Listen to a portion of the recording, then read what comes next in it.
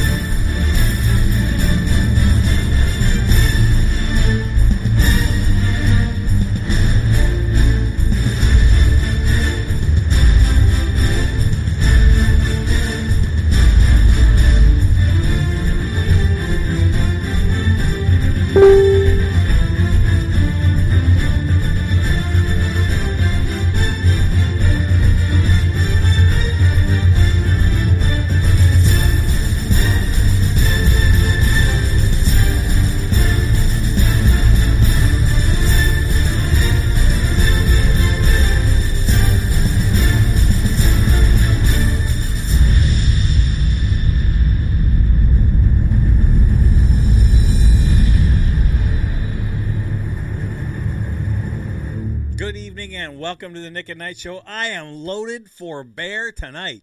Wah! First of all, my Leafs are in a dogfight with the New Jersey Devils. I work in radio, you can tell. New Jersey Devils. The last I checked, it was tied at 2. Just doing a quick update. The Devils are up by 1 now, 3-2. Anyway, having been said that, you know that sooner or later you're going to have to taste defeat once in a while. It makes victory more sweet. So, all right. All kinds of stuff on the palette tonight on the plate. I'm going to try to get back to posting a topics list. Now, how closely I stick to that depends on how the show goes. But before I go any further, for those of you who would like to participate via the telephone, remember those things? Some of them are still bolted to the wall from what I hear, but usually they look a lot like this. Okay, that's what they look like. That's Galaxy S7. And it's the one I have all the latest scores on. So I'm keeping an eye on the Senators won yesterday in a shootout with the Canucks. The Maple Leafs are losing. The Penguins are losing 2-0 to the Capitals. Who cares? You guys can look up the sports yourself. All right. Anyway, there's all kinds of things that are on the topic tonight, and I'm going to start about halfway down because today on terrestrial radio, I was listening to my colleague Rob Snow. Now, Rob and I, I consider him a friend of mine. We worked together for a long time, and I have a tremendous amount of respect for the man. I think he's a very hardworking, well-researched. He doesn't see the world exactly the same way I do, but then if we did, can you imagine everybody agreeing with me how dull that would be? The world would be perfect, but I like to think that's what heaven's all about, agreeing with me. My wife went out and bought a T-shirt for my second oldest son, Jordan. And Jordan is, man, he's like his old man. He loves to argue. And for a summer or so, he went out and he was selling the driveway ceiling. You know where they pull those carts and they tar your driveway for you? Well, that's what he was doing for a summer job. And so you're pulling this cart, about 600 pounds of liquid tar, and going door to door selling this stuff. And that's how you made a commission for every driveway that you sealed. And he was always, if not one of their top salesmen. And I asked him one time, I said, of all the kids I have, you're the last person I ever would have picked to do door-to-door sales and enjoy it. He loved it. I said, what is it about that? Why do you do that, and what do you get out of it? I mean, it's hard work. It's hot work. It's not easy by any stretch. And he looked at me and he says, because I love to argue and I hate to lose. Okay, so my wife the other day went out and bought it because he's out of college now. He's working in the private sector now. And the T-shirt reads, I'm not arguing, I'm just explaining why I'm right. And does that ever fit him? And so if the whole world agree with me, I would like to think that's heaven. Just agreeing with me, because what else, we could solve between you and I, we could solve all the world's problems in about 10 minutes. And 9 of that would just be ordering the beer. Anyway, so Rob got into this monologue about the idea that there's a vast vacuum right now on the political stage where the little guy, and I'm not going to assign, I mentioned this in the preview to the show, but the little guy, they try to break us up because I count myself as one of these little guys. And I think a lot of people would. They don't see themselves as, part of the upper crust, the elite. Not very many of us do anyway. Most of us think that we're just average people out there trying to make a living, pay our bills, send our kids through school, and get through life the best way we know how. Most of us work hard, play fair, and play by the rules. That's just the problem is they keep changing the rules, making the rules more restrictive, and they make life more difficult every single day. So there's this cry in the political world that says, I just want someone to represent my interests.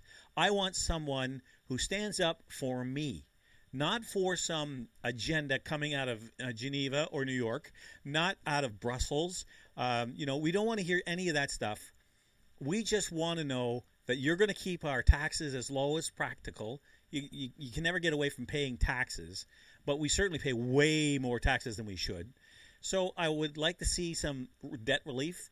I would like to see you butt out of my life for the most part, and yet you never see any of that. Of all the major parties, no matter what level you're talking about, provincial or federal, there's not a single leader out there who's espousing these kinds of things.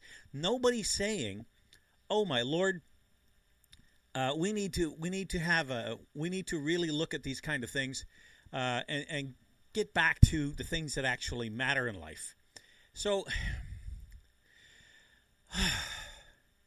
anyway, the point that I'm trying to make is what Rob was trying to say is he was identifying with, I don't know if he actually understood what he was saying in the way that I see it, and that is that this is the kind of attitude that got Donald Trump elected. Now, you might not like Donald Trump. You may hate his guts. That's not why I mention it. I mention it because the truth of the matter is the frustration, that the anger towards that swamp, okay, and it's as much a swamp up on Parliament Hill as it is down in Washington, okay? The swamp is a generic term for all those crocodiles and all those slithery things that crawl in the dark of the night and slither into your boot when you're not looking, okay, and take another chunk out of you. That's the swamp. And people are fed up with it. They want it to, and I'm using Trump's language here, they want it drained. And they just don't want to have government interfere anymore with their lives. So if somehow, somewhere, somebody stood up and said, look, enough. Here's what I stand for. Take a page out of Ronald Reagan. Here's what I stand for. Here's where I'm going. Come and follow me. People would in their millions if they honestly believe he was sincere. Excuse me. That's what got Trump elected. It wasn't that he was the greatest diplomat. It wasn't that he had the highest IQ. It wasn't that he had the greatest persona. He's not a rock star except in his own mind. We all know these things. These things are not new. But it was that hunger, that, oh my God, if I see one more stuffed shirt, wearing a tie, telling me how much smarter he is than I am, I'm going to get sick. When you listen to the Bob Chiarellis of the world, when you listen to the Yasser Naqvis of the world, even when you listen to the Andrew Scheers and Patrick Browns of the world, they have a way of making you feel like about, that big, that you're an idiot because you don't see it the way they do. So there's this vast vacuum, and people need leadership. Everybody in some capacity is a leader in some way, for the most part. But we're talking about real leadership on a level like a Diefenbaker. I won't go, if there was a Churchill out there, he'd never get elected these days. Can you imagine drinking brandy and smoking a cigar? Not going to happen. Some of our best politicians have had some of the biggest vices. Okay, look at Sir John A. Macdonald. The guy was a drunk. There's an old joke about him where he was drunk during a debate. And he got physically sick on the podium during the debate. And he realized what he'd done. So he said, it's obvious, it should be obvious now, that the policies of my opponents are so disgusting, they make me physically sick. He made a joke out of it. Now, you'd never get away with that now. But the point is somebody to stand up and say, I am actually one of the little guys. I know what it's like to work hard. I know I've got calluses on my hands, dirt under my fingernails. I've just had enough. And I think I know what needs to be fixed. You'd find support for that just coming out of the woodwork. But the elites think they're so much smarter than we are, and they are in massive disconnect. So I just thought I'd bring that in essence, that's what he said. And since I don't have it here to play for you, I'd rather let him speak for himself, but I don't have that clip available to me at the moment. So that's, in a nutshell, what he said. And I thought it was probably one of his best monologues I've ever heard.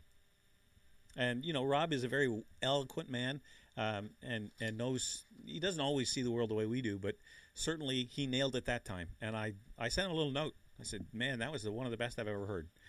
Okay, so other things. Okay. This is the kind of thing that drives me out of my mind. No, not yet. That one does too. That one does too. I've got all kinds of things. Where did it go? I've got it pulled up here. Here it is. Now, this is a story from the Rebel, but I have, this is a, if this doesn't drive you crazy, I don't know what will. Okay, now, in our public school system, we have expunged every vestige of Christianity, every vestige of the Judeo-Christian ethic upon which that school system was built. We've removed them from the public sphere because a publicly funded school system where you have people of all kinds of faiths, not just 2 or 3, are paying for this. Therefore, there can be no expression of religion within this public school setting. And for the most part, that's accepted dogma. Unless, of course, it's the Muslim faith. Now, there's people on Facebook, when I posted this story, one of them said, you know, I really think that there's room for respect, and that what the Muslim greeting is, peace be to you, and the other half of that, the return greeting, is and to you as well, which is very similar to what Catholics say during the Mass. We have peace be with you and also with you, and we actually have a sign of peace, but that's in church, not in a school. And my point is, if we're going to eliminate all vestiges of religion having anything to do with the Judeo-Christian ethic or any other religion, then why should the Muslim religion get an exception? Why should they be allowed to? Well, here's the story. Now, this is put out by, what's his name? David Menzies, who I really like. I've met him a couple times. All right, let's see. Starting here. It's Islamic Heritage Month, and the publicly funded Toronto District School Board has a resource guidebook for kids, teachers, and school administrators. The guidebook even defines Islamophobia and notes that it encompasses hatred or dislike for Islamic politics or culture.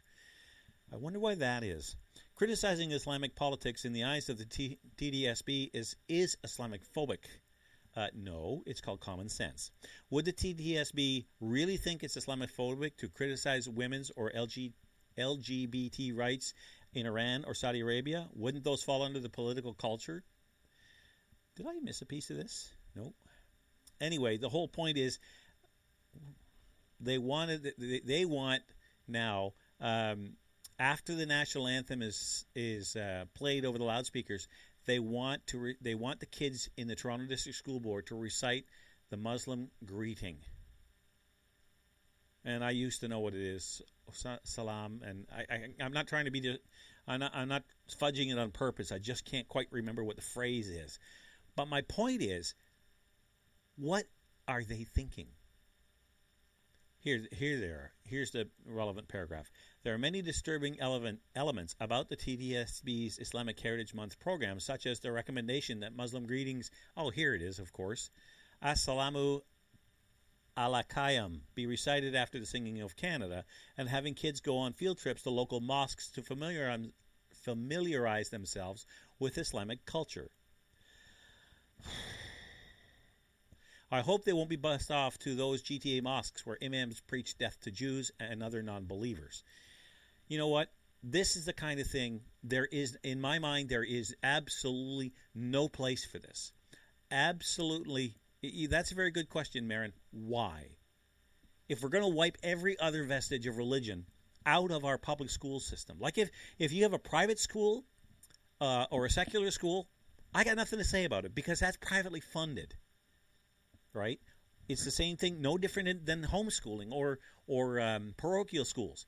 If you want to pay for it, what you teach your kids is up to you. Now, I want nothing to do with Sharia law, and I certainly don't have no respect for anything within it. Okay, I don't think women should be treated like cattle. I do not think that female genital mutilation is something that is to be recommended, for girls and women to go through. I think it's a hideous and barbaric practice. I just think it's absolutely ridiculous that we would put that on an even footing with a modern Western society like Canada. It just doesn't fit. So I have a problem with that. And this, you ask yourself, what country are we actually living in? Are we in Iran? Are we in Indonesia? Are we in Saudi Arabia? Or are we in Canada?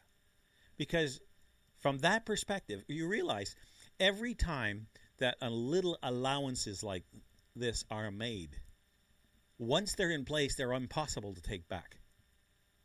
It's the old story of incrementalism. I've used this analogy before, but I'll use it for those of you who aren't aware of it. I'll use it again.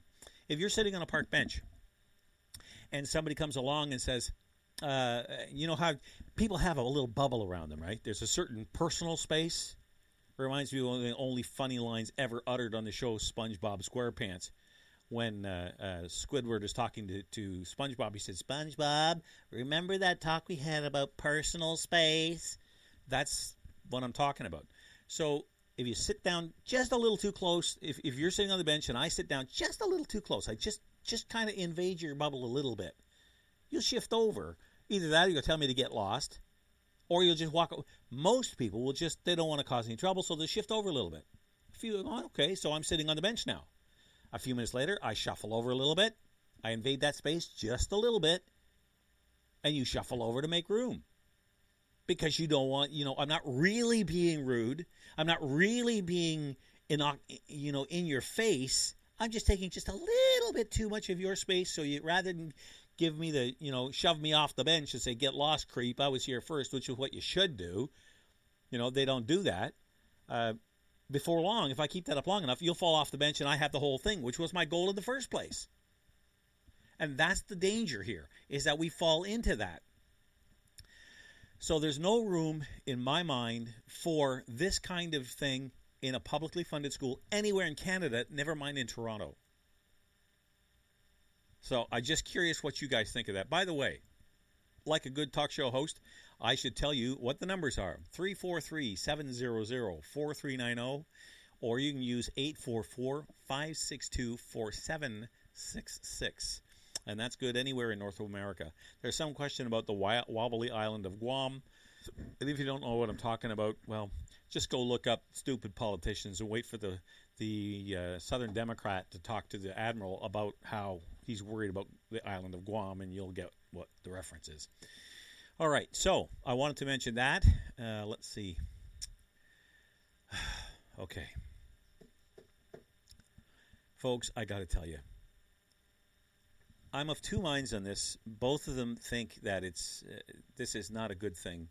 There's on one hand, this appears to be incredibly, absolutely ridiculous they would ever even think of this because of the rage it would cause. And that, of course, is how all of a sudden out of nowhere, there's been a war with the Liberal government on the federal side against small business. And actually on the provincial side too. The provincial side actually goes back further than I think you might realize. For one thing, there was the institution of the College of Trades, which isn't a college like you think of. It's not like Algonquin College or any of these other colleges or universities. It's an institution that regulates how many apprentices a journeyman can have under his tutelage. So if you're a general contractor, okay, and let's say you're an electrical contractor, and you're working on a job site, you can only have, I think it's one, maybe two apprentices per journeyman on a job. So if you've got 5 journeymen, you can have up to 10, if I understand the rules right, and there's room for interpretation here. But what that did was it really limited, it took away a lot of jobs from people just coming out of colleges in the trades because they didn't. The unions were behind that, and they didn't want to see non-unionized members on a workforce, because if you're an apprentice, I'm a little fuzzy on how that works, but it was from behind the scenes. They pushed this, and it was to maintain membership in their unions, to keep the union dues up, because we all know that unions are in trouble. Their numbers are declining, and their relevance is becoming less and less. They are becoming less and less relevant in the workforce these days, mostly because they've long since outlived their usefulness, and there's no reason to pay $40, $50, $60, $80, $100 a week or whatever their dues are, depending on the organization that the union and what kind of workers it represents. That money is just basically gone. I've always wondered about unions. I remember when Buzz Hargrove was head of the unions, the CAW, and one of the unions would go on strike at the car plants, and he would go to them and say, "Hang in there, boys. I'll see how much less I can get you, how much more I can get you, and how much less you have to do to get it." And these guys are out there on strike pay at $100 a week, sometimes for months. And there's Buzz sitting at the council at the conference table, drawing a full salary. Is it any wonder why these things didn't get concluded very quickly? Because he wasn't starving, even though the guys on the line were. And that's one of the reasons I could never support unions, because their leadership didn't support them. I'm drifting, I know, but I just thought I'd throw that in there for people who don't understand part of my... I just don't like unions. I don't think they serve the worker. I think that most times they cause more problems than they solve. I'm painting with a wide brush, I know that, but for the most part, I think I'm pretty much on the mark. So anyway, now to get back to this attack on business. So the provincial government not only put in place the College of Trades, but it brought out the ever-increasing hydro rates, which hurts the big electrical consumers because there was no break for them. Who are they? Those are the heavy manufacturers, the medium-sized manufacturers, the people where the really good jobs are, and did everything they could. Then they're bringing out a carbon tax. They're bringing out an increase in the minimum wage. This January goes to $14, and after the election it'll be $15. And the amount of the kind of impact that's going to have on small and medium businesses, I don't think we really understand yet, how big that's going to be. So anyway, that's the provincial side. Then you have the federal side with Justin Trudeau. The CRA made an announcement the other day that said they're now, anytime an employee gets a perk or let's say you work in a retail store and you're selling shoes, okay, at Brown, I don't know, Hush Puppies, or like there's a little shoe store in Killaloe called the Felsky Shoes. And let's say this, excuse me. Let's say that the owner, Mr. Felsky, it's actually a real shoe store, and they do sell very high quality shoes. I really like when I'm going looking for shoes. Is one of the first places I go. I like to support local business, and it's you get good quality stuff there. You pay a little more for it, but supporting the local economy, and you have shoes that are going to last you a lot longer than the $20 pair of sneakers you get down in some of the big box stores. So anyway, the point is he's got 4 or 5 different employees in there. And he's got 2 stores, one in Barry's Bay, one in Killaloe. So let's use him as an example. If he gives his employees, let's say, 20% off on their footwear, or he has jackets, and he's not just footwear. He has jackets of all kinds and different, more clothing, but specializing in footwear. And if they get 20% off, then the CRA is going to consider that taxable income for the person who got the benefit. Now, they've been backpedaling, trying to soften it by the Grits are saying, oh, no, we're going to put a clarification out about what this all means. It's a reinterpretation. The law's not changing, and I think that Pierre Poilievre got it right when he said, we have no reason to believe them because, first of all, if they're not going to reinterpret this under the direction of the government, then why did they put this out? Why would you come out and say, well, we're gonna this is our interpretation of this clause, unless you're going to go down that road? And when it comes to raising taxes, I don't trust the Liberals as far as I can throw them, and I ain't all that strong. So it's just he was quite right. There is nothing in the announcement by the CRA or by the Liberal government that anyone should take any comfort in that they're going to backpedal on this. They're throwing a lot of stuff out there saying, oh, don't worry, trust us, trust us. Well, why should we? What have they ever done that would say that, we need to look at this kind of thing and say, well, I don't know, why should we trust you? Because quite frankly, I don't.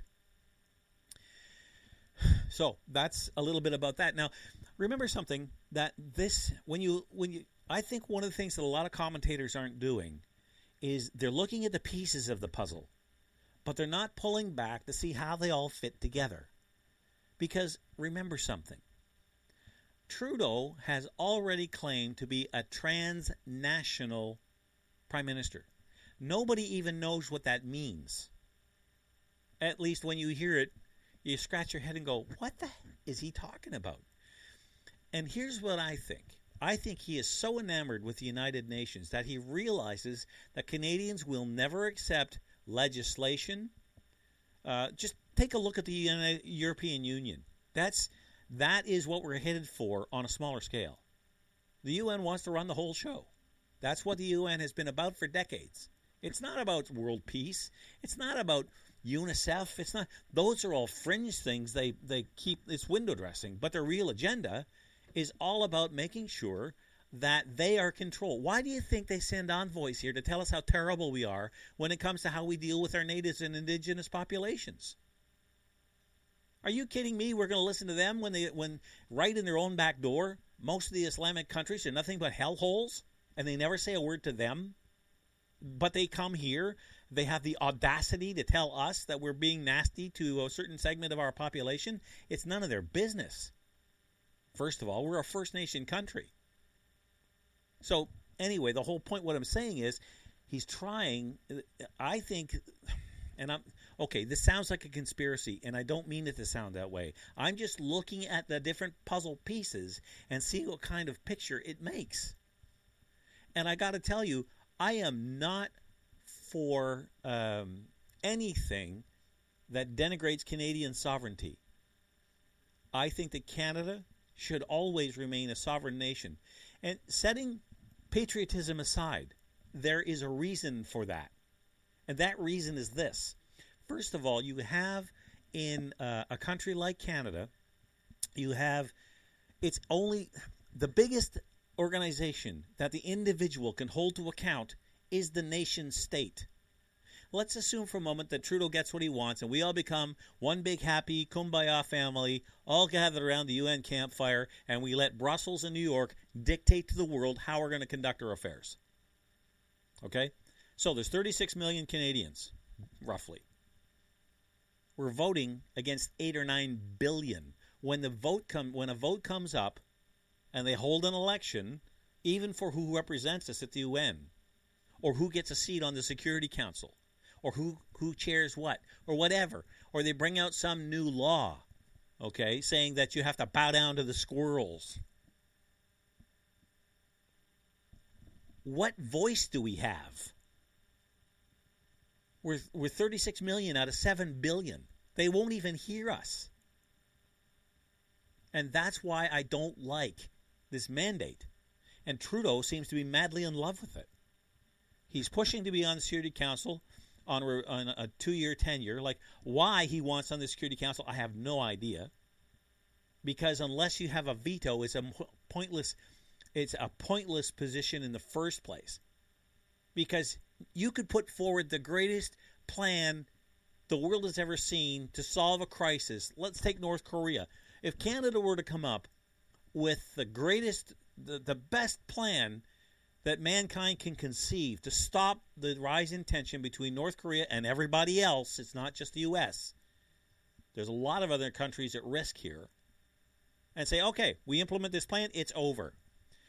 China's got the veto, Russia's got the veto, the United States has the veto, all the big players out of World War II have the veto. Guess what? Any one of them, any one. China could say, nope, we're not signing off, boom, and it doesn't matter how great the plan is, it's dead. And it happens all the time. So why would we want to go down that road? So this is what I think Trudeau is trying to condition us for.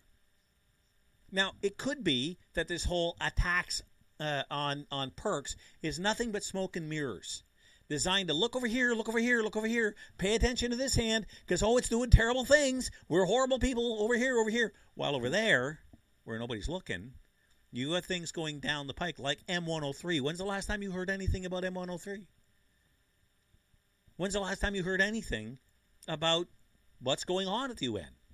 How many papers in Canada, any news agencies, actually regularly report on what the UN is up to today?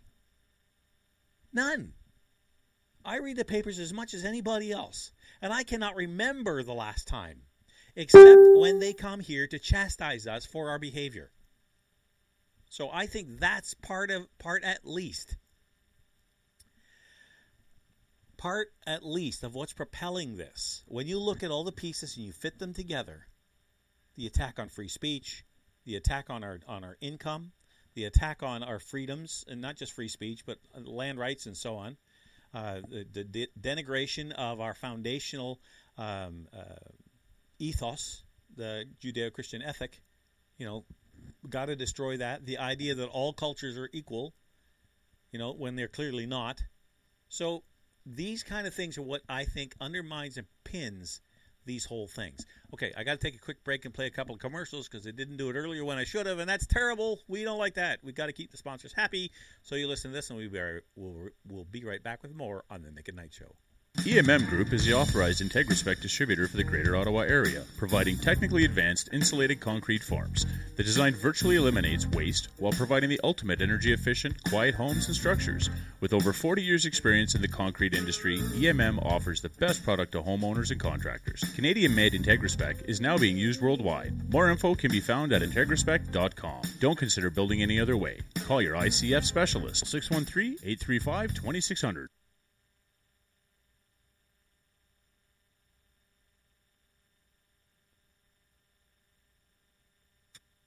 For 17 years, I've been taking my cars to Irwin's Automotion. 17 years ago, Irwin was renting space on the corner of Bank and Heron. His encyclopedic knowledge of all things mechanical and his no-bull honesty has resulted in his second move. He now operates a huge facility on Cleopatra, 8 bays, and an expert staff that operate all in the same wavelength. Honesty, integrity, try to save the customer some money and headaches, but fix it right the first time. Irwin's Automotion, 34 Cleopatra. Tell them Council sent you. That'll make them smile.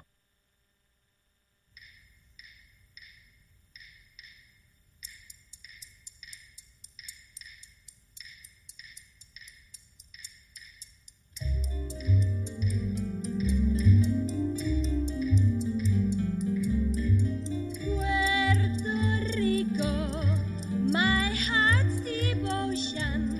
Let it sink back in the ocean. Okay, I got to admit, that's a surprise. We've got a set of music clips up here we can use as bumper music. Come back in from a break and that kind of thing. So I just looked up and I hit one. I had no idea what I was hitting, and that came out. If you like it, great. But it wasn't quite what I had in mind. Okay, let's bring that to a stop. There we go. All right. Yeah, somebody was just asking if you can share the show publicly. Yeah, absolutely. I just checked my security settings, and it's open to anyone. So if you want to share the show with others, then by all means do that. The more the merrier, because I think it's worthwhile. That's why I sit here every Wednesday night. Let me just ask you a question, and I've been kicking this idea around. I'm not going to say I'm going to do it, but would you guys be open to maybe instead of doing a 2-hour show once a week, a 1-hour show 3 times a week? Say Tuesday, Wednesday, Thursday. No, Monday night, Tuesday, Wednesday. Or even just 2 nights. How would that fly? Maybe only an hour long, but certainly, up the frequency. Because I tell you, it tears me apart waiting. Because there's so much to talk about. Anyway. Do I want to go into politics? I'm not sure I'm ready for that kind of anal exam. I don't know that I hate myself that much. You know what? To be completely honest, the thought has crossed my mind in the past, and I'm not going to say. Who knows? Let me put it. Let me put it this way: if the circumstances presented themselves in a fashion that I thought I actually stood a chance of winning a particular race, because I don't like getting in a race I know I'm not going to win. I don't like losing, and I don't believe in sacrificial lambs. As an example, in my riding, there is John Yakubuski on the provincial side. Now, John is a machine when it comes to raising money, and he has a tremendously easily. His dad was the former MPP, and everybody in Renfrew County loved his dad. And John has a tremendous support base, so whoever goes up against him has a huge mountain to climb. And mine, I just don't see me as being the guy to do that. So that's not a place I would be interested in running. I don't know. In other words, it would depend on the circumstances. It would depend on a whole bunch of things, like what kind of support, who would I run, where would I run, who am I up against, these kind of things. Because like I said, I'm not going to enter a race I don't think I stand at least a decent chance of winning. I don't mind if I lose. I can live with that. But I don't want to enter a race I was never in the first place. I don't want to be cannon fodder. So with that answers that question, I hope. All right, now let's move along here. Okay, now I posed this question earlier on my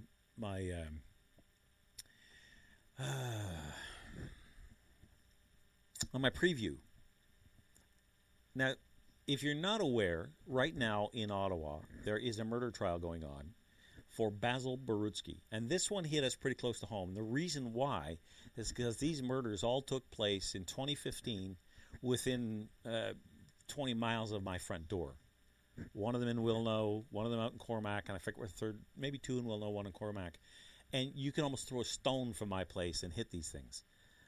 We actually knew one of the murder victims. I can't say I know Basil. Borutsky's a huge name out there, and I kind of grieve for the Borutsky family because let's face it, I'm not willing to paint a whole family based on the actions of one individual.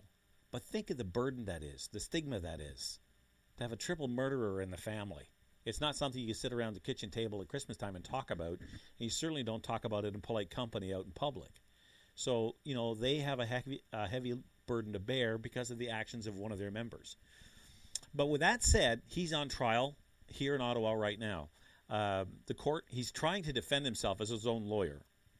And the court, because he knows nothing about the procedure of the courts, they appointed what's called a friend of the court to make sure that procedure is followed so that they can't call a mistrial later on. And they're doing everything they can to make sure that he gets, you can argue whether he deserves it or not, but everybody deserves the best defense that we can provide them.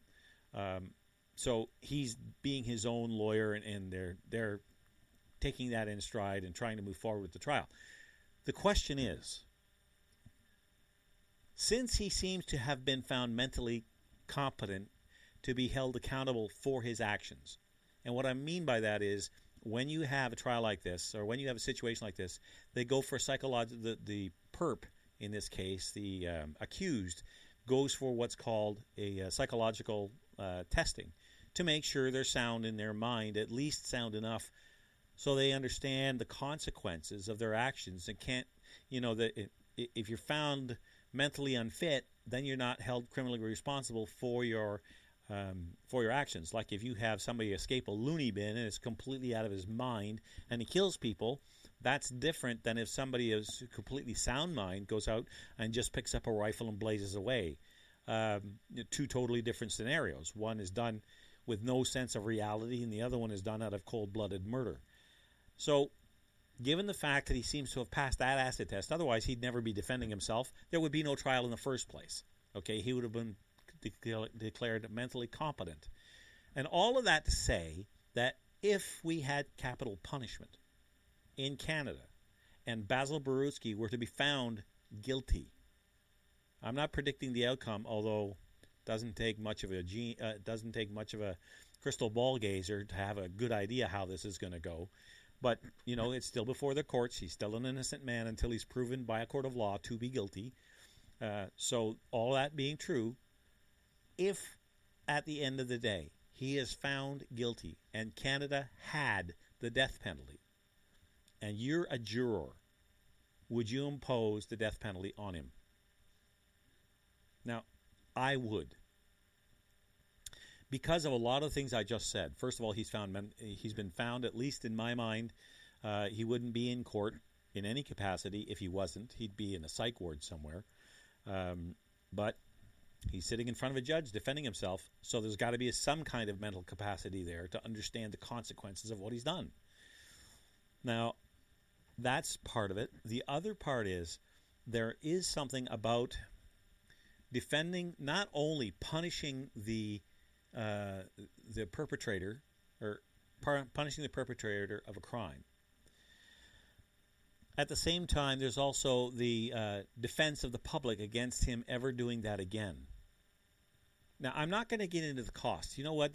To me, that's a moot point because we spend all kinds of money you could shake your head at, and it's not the money. I'm not talking about the cost. It's $40,000, $50,000 a year to keep somebody incarcerated. I don't care. That's not what I'm talking about. I'm talking about the actual obligation the society has to defend itself against people like, people who do these kinds of things. So I want to know what you think. If you were in that jury box and Canada had the death penalty and Basil Borutsky was found guilty, when the question came up, okay, you find him, let's say for the sake of this discussion, he's found guilty, the jury agrees he's guilty, then comes sentencing. Would you vote for the death penalty? If I was in that jury room, I would. And maybe they wouldn't take me as a juror because I was too close to it's not like we were best friends with the victims or anything like that, but emotionally, I don't know. I don't know if I could sit there with an unbiased mind and listen to just the facts and try to keep out the emotional side of it. Okay, because the acts themselves were barbaric. The acts they were murder. And how do you, especially in something that was so close to home, how do you sit there and say, I cannot, in good conscience, I think I can be objective enough to be, a judge in this case, deciding someone's guilt or innocence in a case that can carry the death penalty. I don't know that I could do that. But so I'm asking you, who were a little further away from the crime, maybe you could do it. It's interesting. Anne writes, I don't agree. I think he snapped and definitely has mental issues and has been crying out for a long time before it happened. I think the police should have been watching him a long time ago. You know what, Anne? You might be right. But two things. The police can't watch everybody. Okay? Especially out in the countryside. There's a lot more of us than there are the police. There's the Killaloe OPP station. You've got one in Pembroke, one in Renfrew. And I think there's another detachment up in Whitney. Those are the four that I know of in Renfrew County. Now, each one might have 10 or 15 officers. Most are off duty all the time, at any one given time. You just don't have the resources, in other words, to keep track of everybody. And Basil Borutsky did have trouble with the law before. There's no doubt about that. But let me deal with the other side, the other issue you raised, that he snapped and definitely has mental issues. He had to have passed a mental competency test by psychologists who do this as a regular course of events. They do this for the courts. This isn't just a doctor who get pulled off the street and said, by the way, we want to check this guy's head, see if there's any gears that has been stripped. Okay? No, these people, this is what they do. And if they think he is competent to stand trial, then I'm going to argue with you gently, I don't think he snapped. I think there's just evil people in the world. And Basil Borutsky seems to be one of them. Now, we'll let the courts have their final say. I'm not trying to judge or convict the man beforehand. Jacinta says, nope. If he were to be put to death, his soul would be in danger. I would not want to feel responsible for him going to hell. Plus, his family has already gone through enough pain. I feel this scenario would cause them more. Well, interesting point. Although at the same time, you're not responsible if going down the where does he go after death? That's not your responsibility, Jacinta. The point is, there is, even from a Christian perspective, there is a case for capital punishment. It is not unlawful. It is not against the Christian mindset. I think even the Catholic Church has a pronouncement on it. Pope John Paul II, if I remember correctly, said that capital punishment has its place. But his attitude was modern prisons are so secure that the chance of escaping, the defense of the public, in other words, makes it you don't need to apply it. So, but that's his opinion. That's not a doctrine of the Church. Anyway, Anne writes back. She says, "No, they can't. But they knew him a long time in jail and was just out of jail before he murdered them." Well, Anne, like I said, you could be right, but it's a little too late to worry about that now. All we have now are 3 dead women and a heinous crime here in the Valley, and I'm just curious. So I'm guessing, Anne, what you're really telling me is no, you would not pass the death penalty. You would not pass the death penalty in this case. So I guess it's just a kind of a long way around getting to the death penalty question. Like, what about Paul Bernardo? What about Pickford, the pig farmer out west? Okay. Should they have been executed? What about Karla Homolka? There are people within our society that you could very easily make the case for. So I just thought I'd put it in a context where we have a case right here in our own backyard to talk about. Marin says, one problem I have with the death penalty is that the murderer's children become victims when their parents are killed. Saw a documentary once and it was terribly sad. Yeah, look, the taking of a human life by the state is always something that comes at terrible cost. There is no doubt about it. I'm not trying to be flippant about this. I have a deep respect for human life. I would kill every animal I could get my hands on if it meant saving one human life. I'm not that cold and callous. I understand that these people have families. That's kind of why I said earlier about the idea that I really grieve for the Brodsky family because of the kind of damage this does. There's in some of the southern states, it's very, very strong. It's not so much strong up here, but your family name. Aaron Tippin wrote a song once. The name of the song was "You've got to stand for something, you'll fall for anything." And in that song, there's a line about how you got to uphold your family name because it represents everything about who you are and where you come from and what you stand for. And that's true. It's whether we understand that or not. I just don't see how we could get around it because, boy, I'll tell you, it's not a pretty picture. It's something that's you never want to have to contemplate. And fortunately, certainly for Basil, that's not a reality anyway. But sometimes it's worth going over this again just to explore this and decide whether or not it's an issue that we should consider maybe in the future.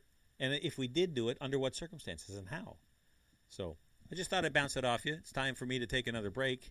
I've got another little button here to click. There we go. The numbers you can reach me at if you want to weigh in on this are 343-700-4390, 844-562-4766. We've got to play a couple of commercials, and we'll be right back after this. Ron Barr, General Manager and CEO of the Greater Ottawa Truckers Association, the voice of independent truckers in the Ottawa area, and proud supporters of Nick at Night. Every day we go to work to help build a better Eastern Ontario, and safety is our top priority. Every start of the shift, our drivers perform inspections on their truck, so we ensure that our drivers go home to their families each night, and you, the public, have confidence that the big truck beside you is safe. If you have any issues relating to any size truck, I encourage you to contact me at 613-738-1639. Let's build a better, fatality-free Ottawa together. For 17 years, I've been taking my cars to Irwin's Automotion. 17 years ago, Irwin was renting space on the corner of Bank and Heron. His encyclopedic knowledge of all things mechanical and his no-bull honesty has resulted in his second move. He now operates a huge facility on Cleopatra, 8 bays, and an expert staff that operate all in the same wavelength. Honesty, integrity, try to save the customer some money and headaches, but fix it right the first time. Irwin's Automotion, 34 Cleopatra. Tell them Council sent you. That'll make them smile.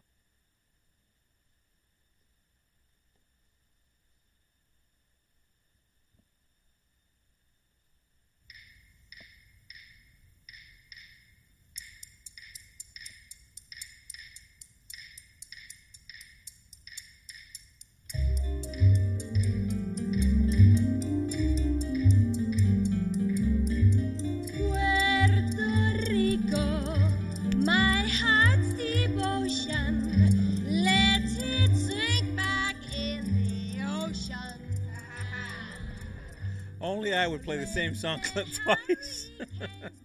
All right, let's end that. We've got a phone call. Let's take that phone call because I don't like to keep people waiting.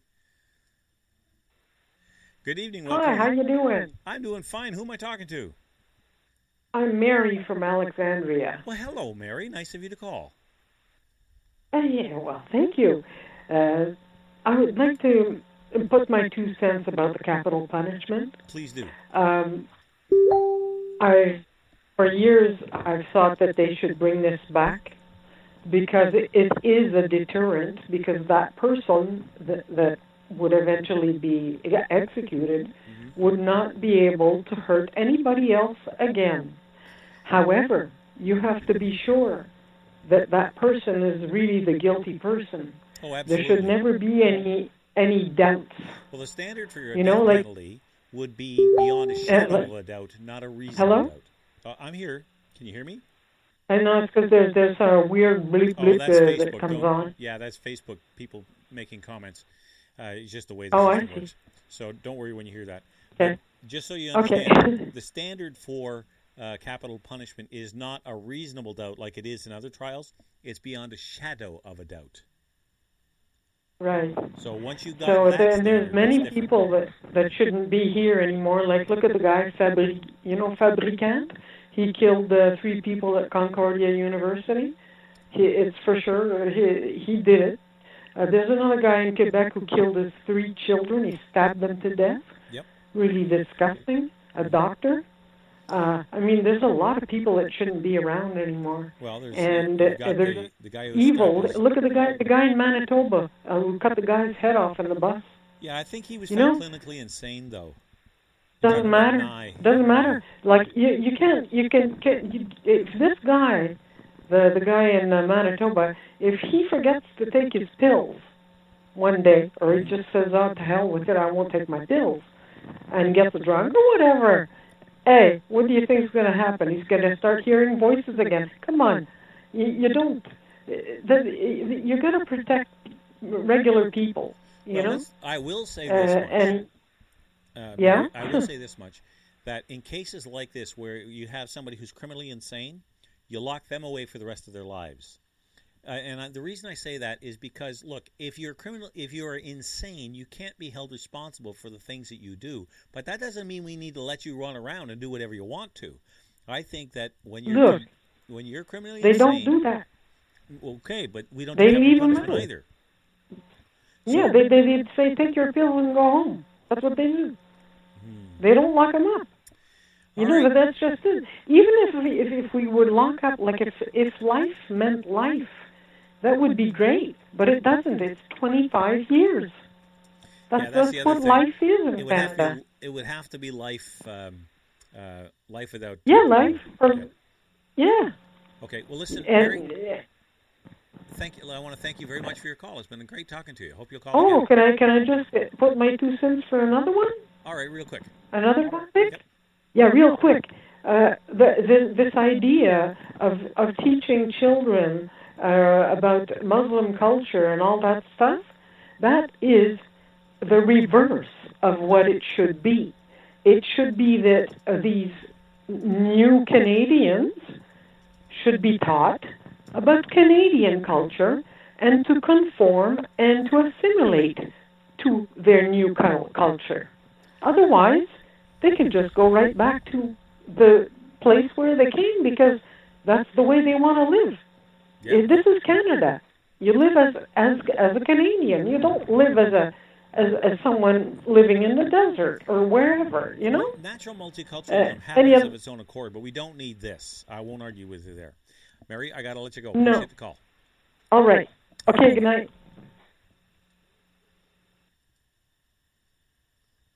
All right. Now, let me get back to this. Basically, when Mary was saying about capital punishment, he says, look, she was saying that you have to protect the population and that, people who are criminally insane should be executed as well. We had a little bit of a discussion over that. And because when it comes to criminal insanity, I think that you don't execute them, but you do lock them away for the rest of their lives. Because if you can't be held accountable for the things that you do if you're insane. That's the definition of insanity, is to be completely out of your head. So if you're not, if your head's not screwed on straight, you can't be blamed for what happens. But that doesn't mean we get to that you get to run around, and just do what you want. Because you're criminally insane, we are going to lock you away. We're not going to kill you, but we are going to lock you away so you can't hurt anybody, even yourself. So that was kind of that conversation. All right, let me pick up another topic here, because I know there's plenty more where that came from. Okay, let's see. Okay, this one right here. Now, this is a local issue, but I think it's a big enough story or a big enough topic that it doesn't matter where you live. I'm not going to, keep it. I'm using a local story to demonstrate a greater point. In the city of Ottawa, there are illegal overdose prevention sites. There's one in a local park here over in a place called Sandy Hill. And the mayor was invited to go see it. And he said, no, I'm not going to see something I know is illegal. Anyway, let me read to you from the article a little bit, and I'll share this with you. Mayor Jim Watson said he won't visit the pop-up overdose prevention site and wants it to close down. I'm not going to condone an illegal activity. I don't think it would make sense for me to go see something I know to be illegal. Watson dismissed the idea of visiting the volunteer-run overdose prevention site in Raphael Burnett Park Wednesday. He stopped short of saying that he would ask police to close down the site, saying it was beyond his authority to direct police. But he did reiterate his call for the site to close down. Okay, let me stop there. The question I have for you based on this article is, what's the difference between telling the police to take a particular action and ordering the police to enforce the law? Because I see a huge difference, in case you haven't figured that out by now. I think that in this case, that's the very first thing that he should do, is pick up the phone, get on the phone to Chief Bordelot and say, this is illegal. Do your job. You're not telling him what laws to enforce. You're telling him to enforce the law. And that is illegal. And that is breaking the law. Therefore, the chief should have no option but to shut it down. This isn't whether or not you get a speeding ticket or a warning on the highway. This isn't whether or not you're getting a parking ticket and you're arguing in the meter maid. This is a violation of the criminal code. And therefore, the chief needs to stand up and do what he's supposed to do. It's against the law. So Jim Watson is playing fast and loose, trying to have it both ways. He says he wants it to close down, but do you think that this has been going on for months? So if you think that they're going to listen to Jim Watson wanting it closed down, then you're in for a rude awakening. That's not what Jim Watson's all about. So it just makes me crazy when I hear politicians, come out really sound, oh, well, I don't want to go down that road because that's bad. But I do want to see it shut down. You've got the authority. Pick up the phone, call somebody, and tell them that you don't have to do that. You don't have to do that. All you have to do is do your job. And it's, I know that being a police chief has a lot of pressure that goes with it. But I must tell you, I am very disappointed with Chief Bordelot here in Ottawa. Chief Vern White I have a lot of respect for. When he was chief of police here in Ottawa, I went for a drive around with him. You could tell he was a tough, from the streets cop. He'd obviously been in more than one fist fight in his life, and was known to carry out foot patrol duties. He would pull people over for speeding. When we got in the cruiser, I didn't put my seatbelt on right away. He said, "Put your seatbelt on, or we're not going anywhere till after I'm done writing the ticket." And he said it in a way I had no doubt he meant it. So click, on went the seatbelt. It's just, he didn't screw around. Chief Bordelot does stuff like walk around in red high heels. Chief Bordelot says we're going to go to the Pride Parade and we're going to march in uniform. Oh, wait a minute, no, we're not. He's not the same kind of chief at all. He's more of a politician than anything else, and it's really disappointing. It's unfortunate. But not my circus, not my monkeys, I guess. I don't get to pick who the chief would be because it would be somebody else. Let me put it to you that way. So the question becomes, does a politician in a position like a mayor, when they have a police force that they have at their disposal and someone is clearly breaking the law, are they trespassing down the I want you to enforce this law but not that one path? Or are they simply to go to them and say, enforce the law? Is there anything wrong with that? I don't think so. I think that's exactly what Jim Watson should do. I think that's what any mayor in that scenario should do, is to tell the police to do their jobs. And do their jobs no matter where the trail leads, until the job is finished. And if that means you go into a 6-month, 1 year, 18-month investigation, fine, do it. That's what you get all those resources for. But to sit back and watch this stuff go by, I just doesn't understand. Okay, we'll take a little break at the top of the hour, which is about now, and then when we come back, we'll have more on the Nick at Night Show right after this. Nick at Night is a production of... Got to hit the right button before that'll work. There we go.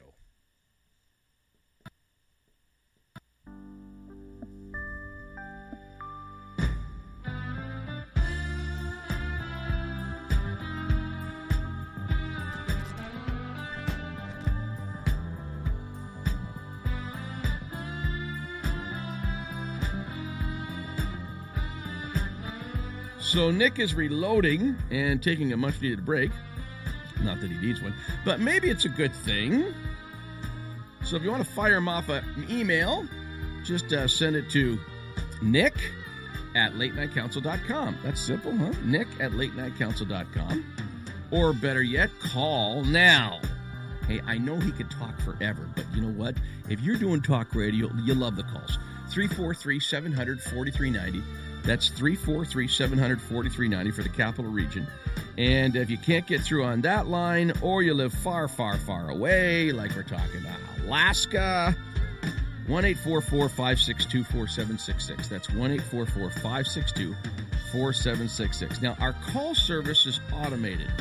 You won't be talking to a live person until you're live on air. Don't sweat it. Just follow the prompts and while you're on hold, and you'll be fine.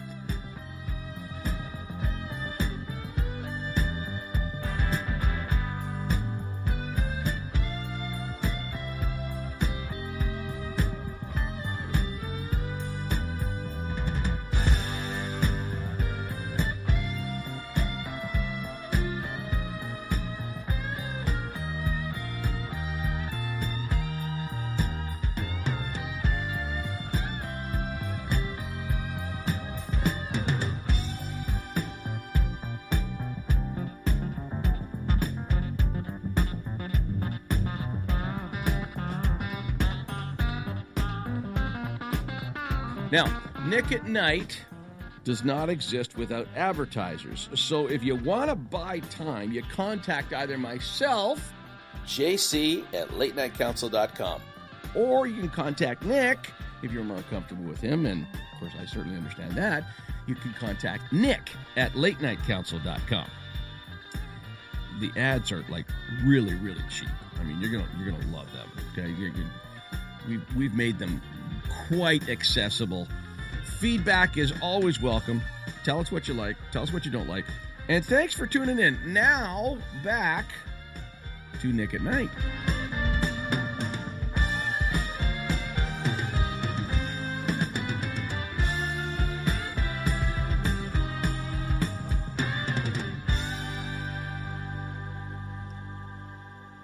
Well, if you can't bring Muhammad to the mountain, you bring the mountain to Muhammad.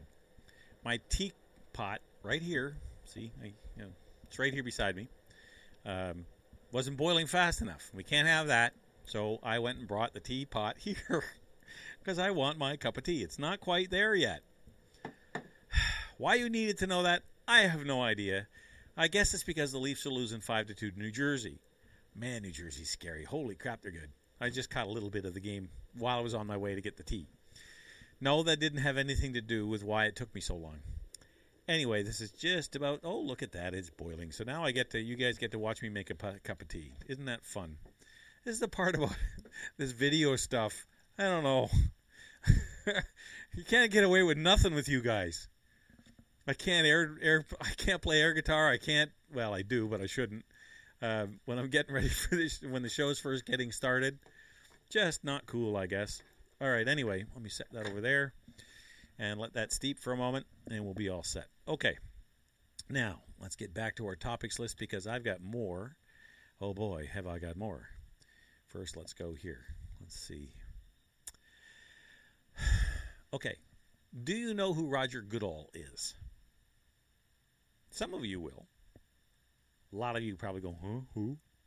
I don't blame you. He's the commissioner of the NFL, and he has come out and said that all this kneeling during the anthem has got to stop.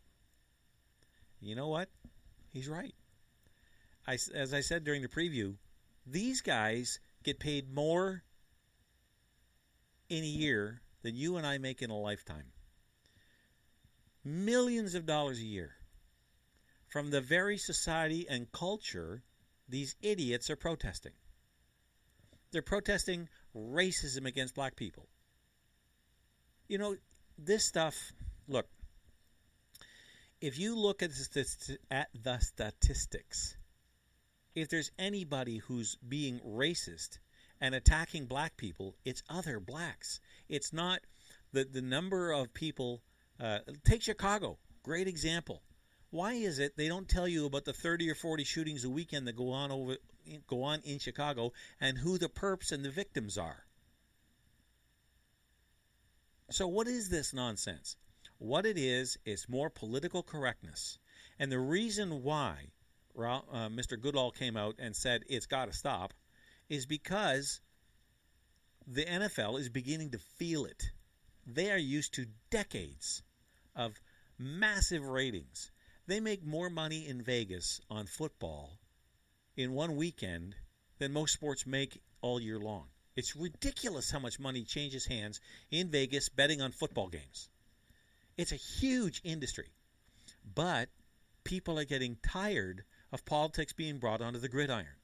And they are beginning to stay away. And the reason why they're staying away is because they don't like the fact these spoiled brats who don't have a clue about real life except on the gridiron because they're not living on, they're living in ivory towers. They're not living in Smallville, Mississippi. Some of them have come from there, but they seem to have forgotten what it was like. And it's got nothing to do. See, they think talent equals brains. I'm sorry, most professional athletes, and I'm not saying this because I'm Canadian or I'm biased towards hockey, but some of the most intelligent ones are hockey players. They're the best interviews, and granted, even that's not rocket science, but these guys are multimillionaires who are very specialized in their training. They know how to do one thing. If you take a wide receiver, he can't be a down lineman. There's a whole lot of reasons why. It doesn't take much to figure that out. One of the most versatile athletes on the field is the quarterback, but that's only 2 or 3 per team, one of them most of the time. So you've got these bunch of kids out there thinking they've been given this platform, and people are saying, what they say should be respected because they're, Benjamin Versnitzelflatten from Connecticut somewhere, and he's the best God's gift to running backs, and that everybody should listen to his opinion just because he makes a couple of $1 million a year playing football. It's the same thing with Hollywood. Why should I respect a man whose greatest skill is memorization when it comes to his political views? It doesn't make any sense to me. So the NFL has realized that they've lost about between 10 and 15% of their viewership. Now, on an average day, broadcast day for the NFL, they get about 15 million. 15 million. You realize that's almost half the population of Canada? 15 million viewers. No, 17 million. Sorry. They've lost about 3 to 5 million. They're down to around 10 or 12 million. Now, it's about a 10 or 15% drop is what I'm trying to say. And when you look at it as a percentage, it's not that big. But when you look at the numbers, the actual physical numbers, it's huge. It is huge. And if the NFL wants to stay relevant, they cannot do that. They cannot alienate their base. And yes, I'm using my glasses to pull my tea bag. Ouch, it's hot. Out of the tea bag. There we go. Out of the teacup. There we are. See, what you learn in life is how to be flexible. Oh, there we go. Okay, that's about as stirred as that's going to get. See, anybody else would have brought a spoon, and I'd be able to stir that without having to use the arm of my glasses. Oh, but that's a good cup of tea. All right, now, so I think that's what's driving people crazy. Politics and sports don't blend. Like, I have no problem with these guys going out and protesting, okay? If they want to go out and protest out on their version of Parliament Hill, say on the Washington lawn, all right, the Washington Monument lawn, the big pond in the middle and the Washington Monument at the far end, they want to go and protest, knock themselves out. They're citizens. They're allowed to. But on a football field, just because you don't like who the president of the country is, just because you think that, you believe some people who tell you some of the most horrifically twisted stuff I've ever seen, that's why the NFL's in trouble. And that's why Mr. Goodall has come out and said, that stuff's got to stop. Because he's quite right. All right, now. Okay, let's see. Well, this story tells you a lot about why the NDP will never get anywhere. And I'm going to try to say his name. The article is written by Tarek Fatah. Jagmeet Singh. I'm trying to pronounce the H and I shouldn't. Jagmeet Singh, who is the new leader of the NDP, has about a snowball's chance of, in a blast furnace, of ever becoming prime minister. And it has nothing to do with his ethnicity. Okay? If there's a country on earth where somebody like him could become the leader of the country, you're standing in it. Canada is, without question, one of the most diverse and accepting of different cultures and religion and cultures in the world. I don't think there's any doubt of that. And I think that what you've got now is this guy whose claim to fame rests on 3 points. He will not denounce the mastermind of the Air India bombing, the worst terrorist attack on Canadian soil in its history. Okay, Terry Molesky for CBC did an interview with him, and I watched the interview. And 3 or 4 times, 3 or 4 different ways, Mr. Molesky tried to get Jagmeet to denounce the terrorist who blew that plane out of the sky and killed 185 Canadians. Wouldn't do it. Wouldn't do it. He danced around it like a moth around a flame. Just wouldn't do it. So that's number 1. Number 2, he says he's going to impose a tax on Netflix. And number 3 is he's got better hair than Trudeau. Really?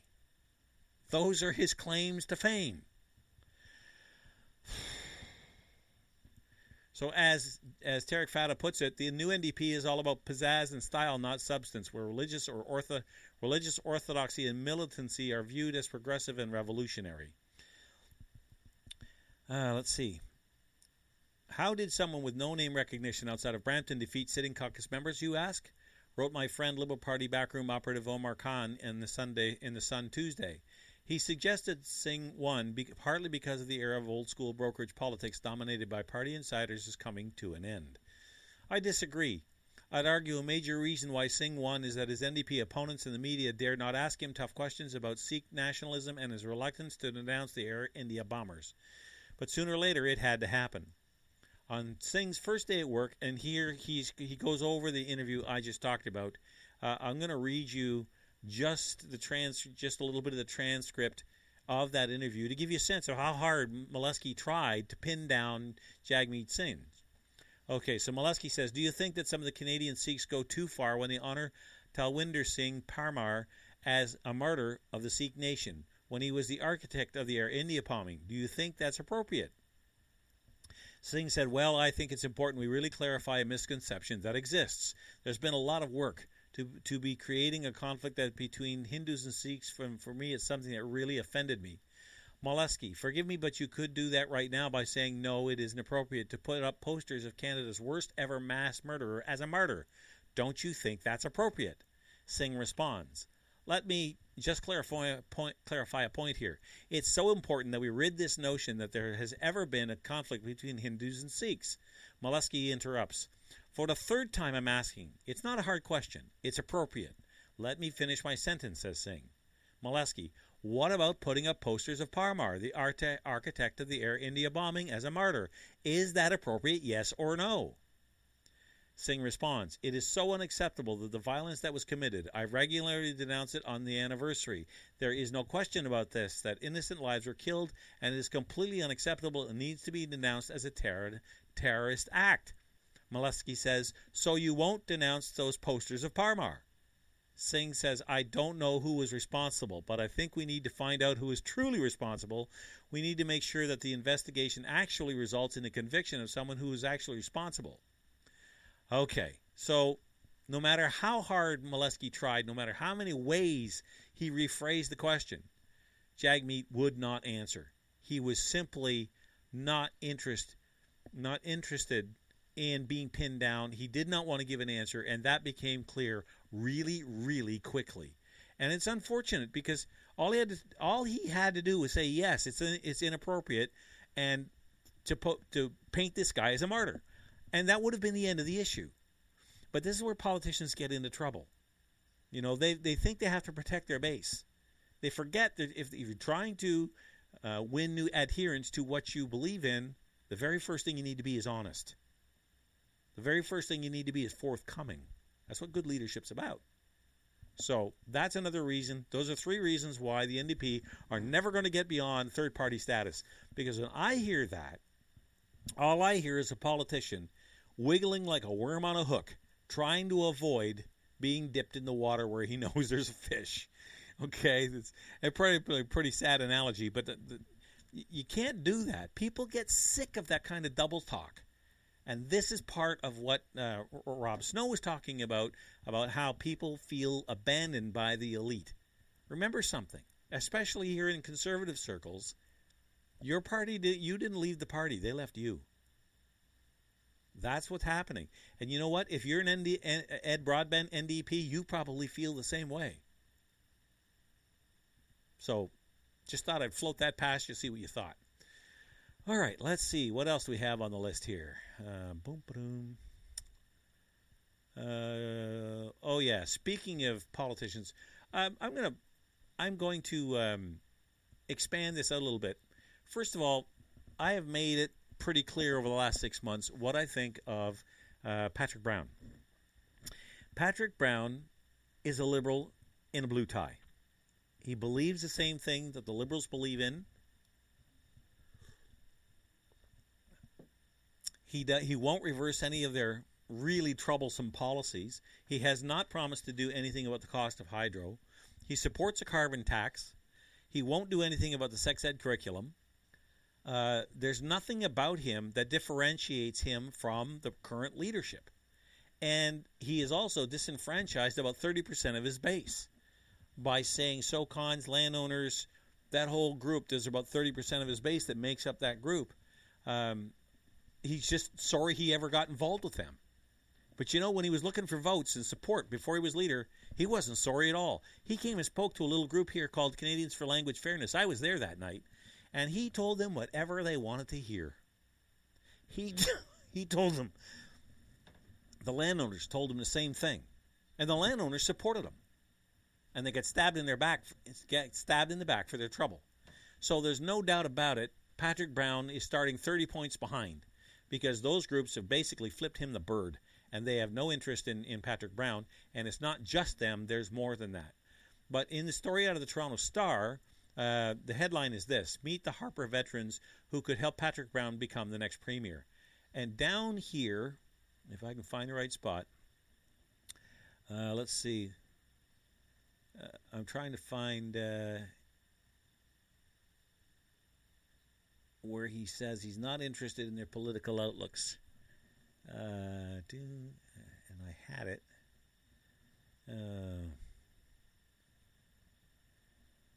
Anyway, in the article he talks about how he doesn't care about a person's political stripe.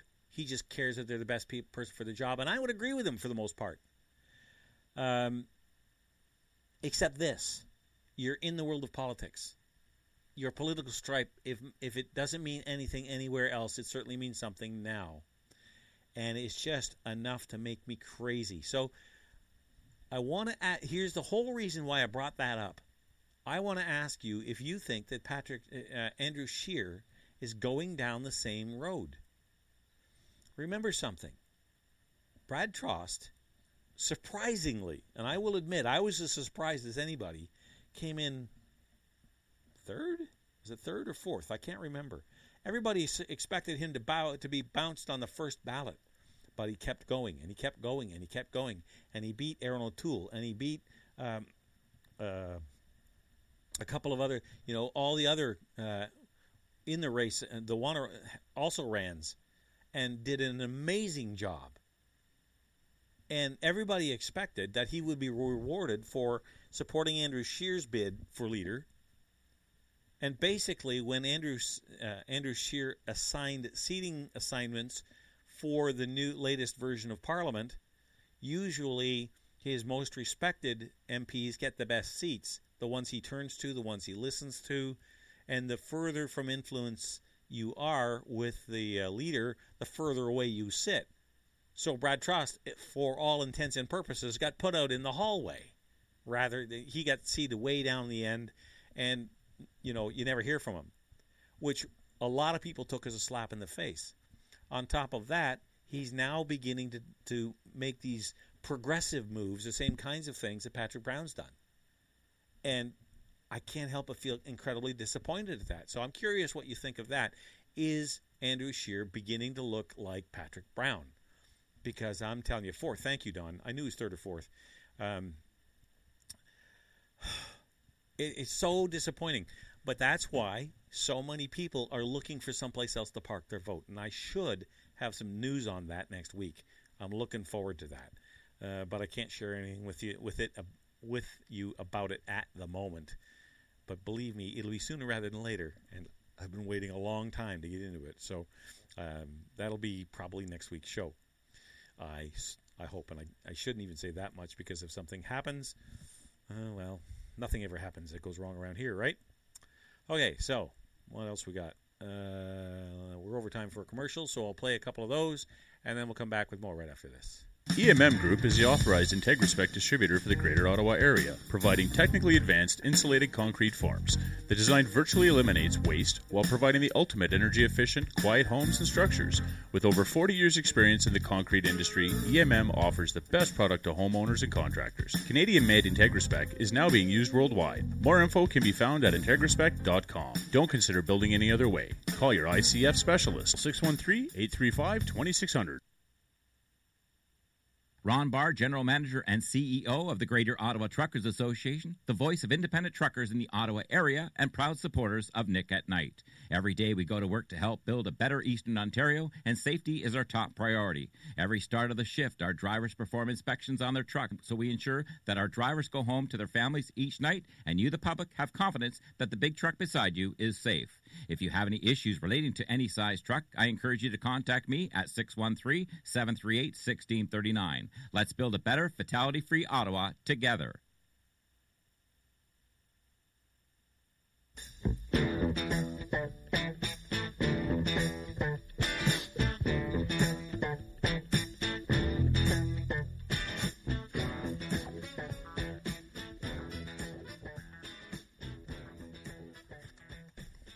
All right.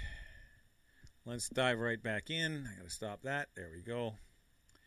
Okay, new topic. If you've been listening to me for any length of time, you will know that one of my pet passions is, as silly as it sounds, garbage. And not just political garbage, although garbage is amazingly political. It blows my mind how political it is. Try to get anything done in the area of garbage in this province, and you will know exactly what I mean. I have a friend of mine who has been an engineer for over 50 years, a gentleman by the name of Jeff, who has been working in the field of energy from waste and cryogenics and things. I think cryogenics, study of freezing water, or the study of freezing. He's got a lot of credentials behind him. He was the guy who designed the snowmaking machines for the Calgary Winter Olympics in '88. So this guy is not just, he's more than just a guy who wears an iron ring. He actually knows what he's talking about. And he put up a system that would consume pretty much everything short of radioactive waste and do it safely with virtually absolutely no environmental impact. And we tried I worked with him and a couple of other people on that for at least a decade, trying to get the province to allow a test plant to be put up to demonstrate this, and got absolutely nowhere. So when I tell you this is why this drives me crazy, because I know what the answer is, and it isn't Bob Bryden, and it isn't Plasko. Toronto's Ontario Environmental Commissioner says the province's zero-waste strategy looks good on paper, but itself won't be enough to completely eliminate garbage. Okay, first of all, that opening paragraph tells you something's wrong. We cannot eliminate garbage.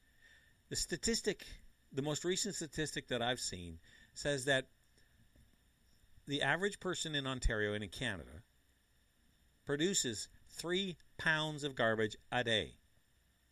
Okay? 3 pounds. So the city of Ottawa makes, I think it's about 1,500 tons. 1,500 tons a week? Forget whether it's a day or a week. I'm going to say a week, and it's probably a day, but that's a lot. That's a lot of garbage. But just take the population and multiply it by 3, and there you go. There's roughly what you make a day, because that's the standard that they use to measure this stuff by. So when you listen to that first paragraph, and I'll share it with you again, Ontario's energy regulator has ordered. No, wrong story. Got to grab the right one. Here we are. Ontario's environmental commissioner says the province's zero waste strategy looks good on paper, but itself won't be enough to completely eliminate garbage. This is why I go crazy, because you can't eliminate garbage, but you can actually use it. I have a water bottle sitting right here. Okay? And in this water bottle, besides the water, the bottle itself is nothing more than hardened gasoline. Okay? It's a fossil fuel. They've just turned it into, instead of gasoline, they turned it into plastic. So it contains a tremendous amount of energy. All right? And I've said this a million times, but the reason why we use fossil fuels in the first place to do things like propel our vehicles down the highway is because they give you the most amount of energy in the smallest package, short of splitting the atom. All right? That's why we use it. And so this little container right here that I'm holding up contains fossil fuel energy.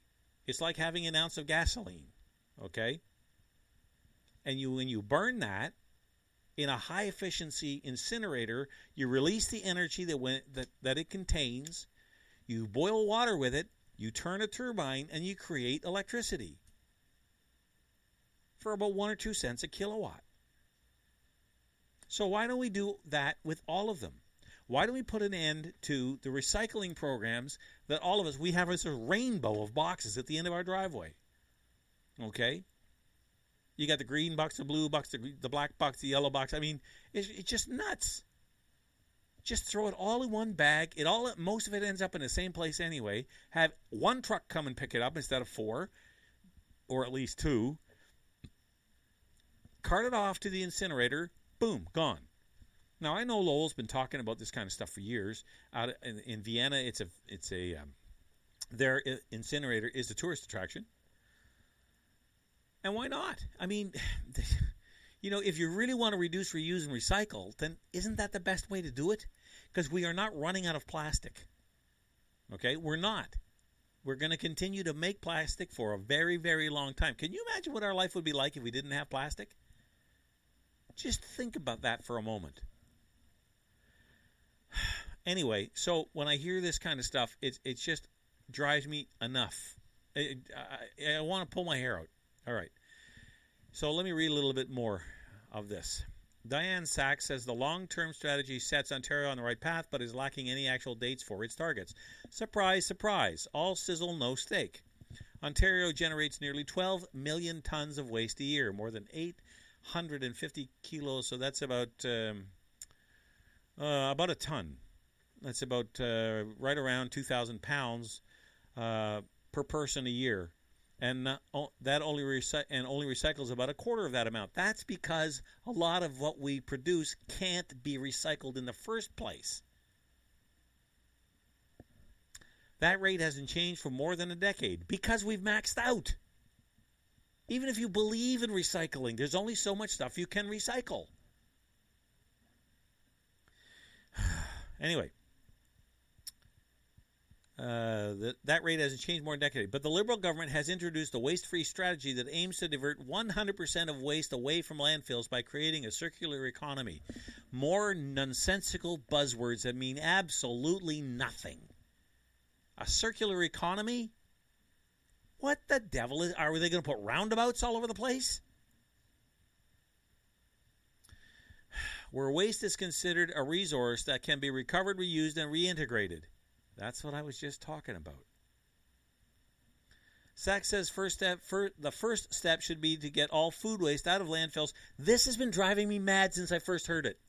Look, if you peel an orange or a banana or core an apple or throw you cut up a cabbage and there's a few leaves left over, you take a head of lettuce and there's the butt.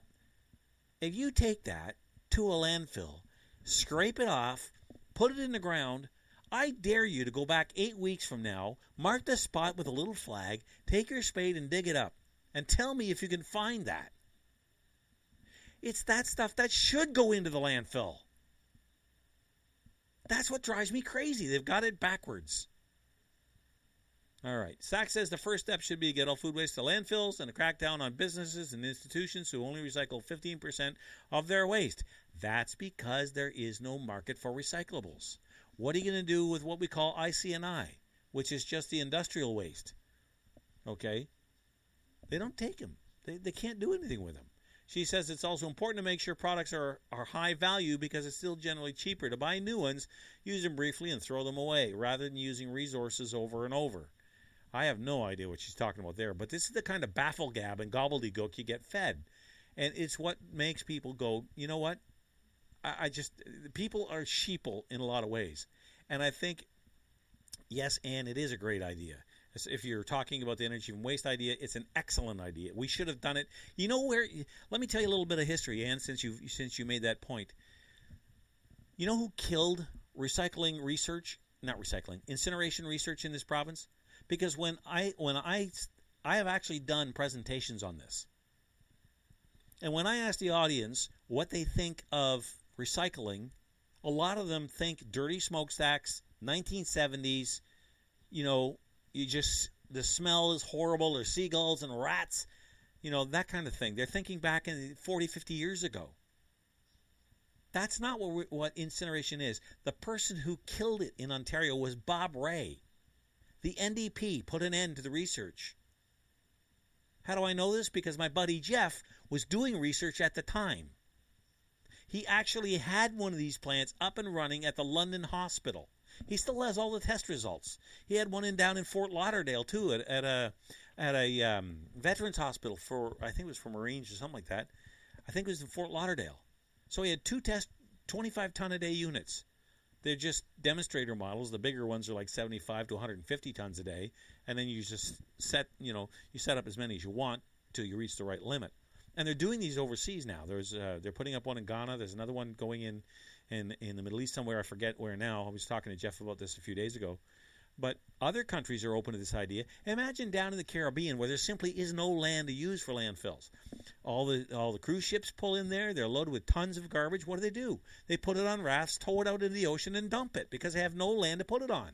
Wouldn't it make sense to put in a high-efficiency incinerator and deal with it right there?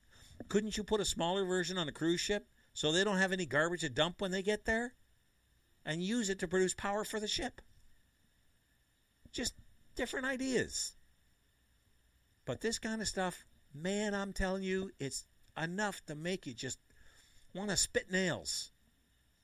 Because these people, it's all part of an agenda to just make life as complicated and miserable as humanly possible. And believe me, they do an amazing job of it. All right, when we get back from this break, we're going to talk about Hydro One. Oh, yes, because they've been slapped on the wrist. I know you're going to want to hear about that right after this. EMM Group is the authorized IntegraSpec distributor for the Greater Ottawa area, providing technically advanced insulated concrete forms. The design virtually eliminates waste while providing the ultimate energy-efficient, quiet homes and structures. With over 40 years' experience in the concrete industry, EMM offers the best product to homeowners and contractors. Canadian-made IntegraSpec is now being used worldwide. More info can be found at integraspec.com. Don't consider building any other way. Call your ICF specialist, 613-835-2600. For 17 years, I've been taking my cars to Irwin's Automotion. 17 years ago, Irwin was renting space on the corner of Bank and Heron. His encyclopedic knowledge of all things mechanical and his no-bull honesty has resulted in his second move. He now operates a huge facility on Cleopatra, 8 bays, and an expert staff that operate all in the same wavelength. Honesty, integrity, try to save the customer some money and headaches, but fix it right the first time. Irwin's Automotion, 34 Cleopatra. Tell them Council sent you. That'll make them smile. All right, since you guys can't hear the music anyway, I'm not going to bother. I'm not going to bother with the bumper music. Let me just dive right back in here. Okay, where did that story go? Revenue Canada. Yeah, we know all about that. I had another story pulled up. Where did it go? Hydro One. That was it. Leave me alone long enough. I'll figure it out. Okay, now, we all know the Hydro One is the scapegoat. Now, Hydro One is just a Crown Corporation, an arm of the government. And we get mad at Hydro One, but at the same time, they're not. I don't place all the burden on them. They're given a mandate by the government on how to conduct their affairs. And the government, through them, imposes, because let's face it, when you have a captive audience who can't go anywhere else, the industry is not deregulated here like it is in Alberta. Did you realize that there are all kinds, dozens of private energy companies in Alberta, and that is what has kept their energy prices, let's call it reasonable, low compared to ours. In Ontario, we pay more than anybody else in North America for hydro. I'm not telling you anything you already don't know. Okay, but the Ontario Energy Board has decided it's going to tell the hydro company the following. Ontario's energy regulator has ordered Hydro One to cut $30 million over 2 years from its administrative budget, saying ratepayers shouldn't foot the bill for higher pay for senior staff. In a recent ruling, the Ontario Energy Board rejected a Hydro One request to increase administrative costs and spend more on capital projects. I almost said capital punishment. You know what? That's not all that far from the truth. The OEB decision comes as part of a review of a 2016 rate hike request from Hydro One, which, if approved, would see rates jump by 0.5% in 2017 and 4.8% in 2018. Hydro One says it will review and respond to the OEB's orders, and rates will be set later this fall by the regulator. The OEB also rejected a proposal to give all the tax savings generated by the 2015 initial public offering to the partially privatized company to its shareholders. The regulator instead mandated shareholders receive 71% of savings, while ratepayers receive the remaining 29%. I think they got those figures backwards. I think the ratepayers should get the 71%, and the stockholders should get the 29%. My opinion, of course, but here's what I think is really going on here. Look, the Ontario Energy Board, to the best of my knowledge, is government appointed. I could be wrong, but let's face it. These people, they're supposed to be there for the best interest of the taxpayer, of the ratepayer. Now, I suppose you could call it a tax if you want. But the bottom line is they haven't exactly been holding prices down, have they? The only way we've gotten any kind of decrease is by a heinous borrowing program put forward by Kathleen Wynne, where she borrowed billions to bring our rates down 25% for the next year. Guess what happens just before that expires? You got it. It's an election. So she's borrowed money on the backs of our children, our grandchildren, and our great-grandchildren that we do not have, and they will have to come up with, because that's what deficit borrowing is. You're just spending taxes you haven't collected yet. And she's taken it for her own political purposes to try to get reelected. Now, if you've noticed, the Liberals, maybe not so much Kathleen Wynne, but the Liberals have been creeping up in the polls. And Patrick Brown isn't necessarily guaranteed to win. It should be a shoo-in. With anybody who's competent, they should blow her out of the water with no trouble at all. The problem is, and they blame all kinds of reasons, but I don't think they're identifying the right one. And that goes back to there's no difference between the two, so why should they vote for change? There isn't going to be any. I think most people have that part figured out just by looking at the policies of the two parties. So they really don't have anybody to choose from, not from the mainstream parties at least. So when you look at this, this is nothing but a crass attempt to bribe you with your own money and the money of your children, your grandchildren, and great-grandchildren, because this is going to take generations if we ever pay this off. The latest number that I saw was like $22,000, and I think that's older. It's probably higher than that now. The $22,000 per person is what the provincial debt is. So you and I would have to sit down to pay the debt off. Every person, every man, woman, and child in Ontario would have to write a check to the government for at least $22,000. There's 11 million of us. So, is it any surprise then? You see, I think part of the reason why Kathleen Wynne wants to stay on the throne is because she's afraid of what's going to happen the day after she leaves. And they crack open that cesspool and start to poke around in there. There's a lot of corruption. There's a lot that she's been hiding. And you don't have to, it doesn't take much imagination. And those are only the things we know about. Everything from e-health, all these different scandals over the last 10 years that, people like me don't forget about. Gas plants being closed when they're about 75% complete just because to save a couple Liberal seats. You've got the Orange air ambulance scandal. You've got Lotterio, the Lotto scandal. You've got, it just goes, the voters, the bribery scandal going on up in Northern Ontario right now, where she is a witness and testifying, or at least has testified. Just one thing after another with these people. The insidious bills like the if you don't teach your children that transgenderism is normal and okay, and that we have to help you down that path if when you're 5 and 6 you feel like you want to be a little girl one morning and you're born a little boy, then we can take your children away from you. That's a law in this province if you didn't know that. So what your personal or religious views are about how you're going to raise your family don't mean squat to this government. As a matter of fact, there is something else I want to get to. Give me a second. I'm going to dig this one up because, boy, I'm telling you, this set my head on fire. I just going to have to. There was a letter written by a woman called Tanya. Tanya, I forget her last name. And she is, I just got to scroll down a little bit. Give me a second to find it. Oh, is that it? a little further. Oh, yeah, the super volcano under Yellowstone. If I thought there's anything to talk about there. Roger Goodall, testimony. Where did you go? You know, it's funny how people get...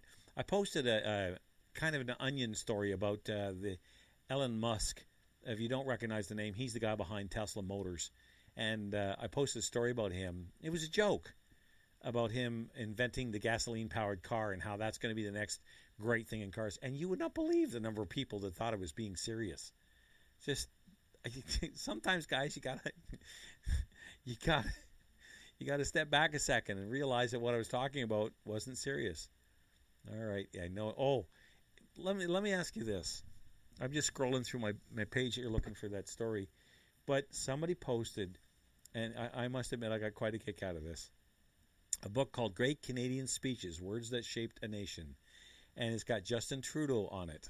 The price on the book is $15.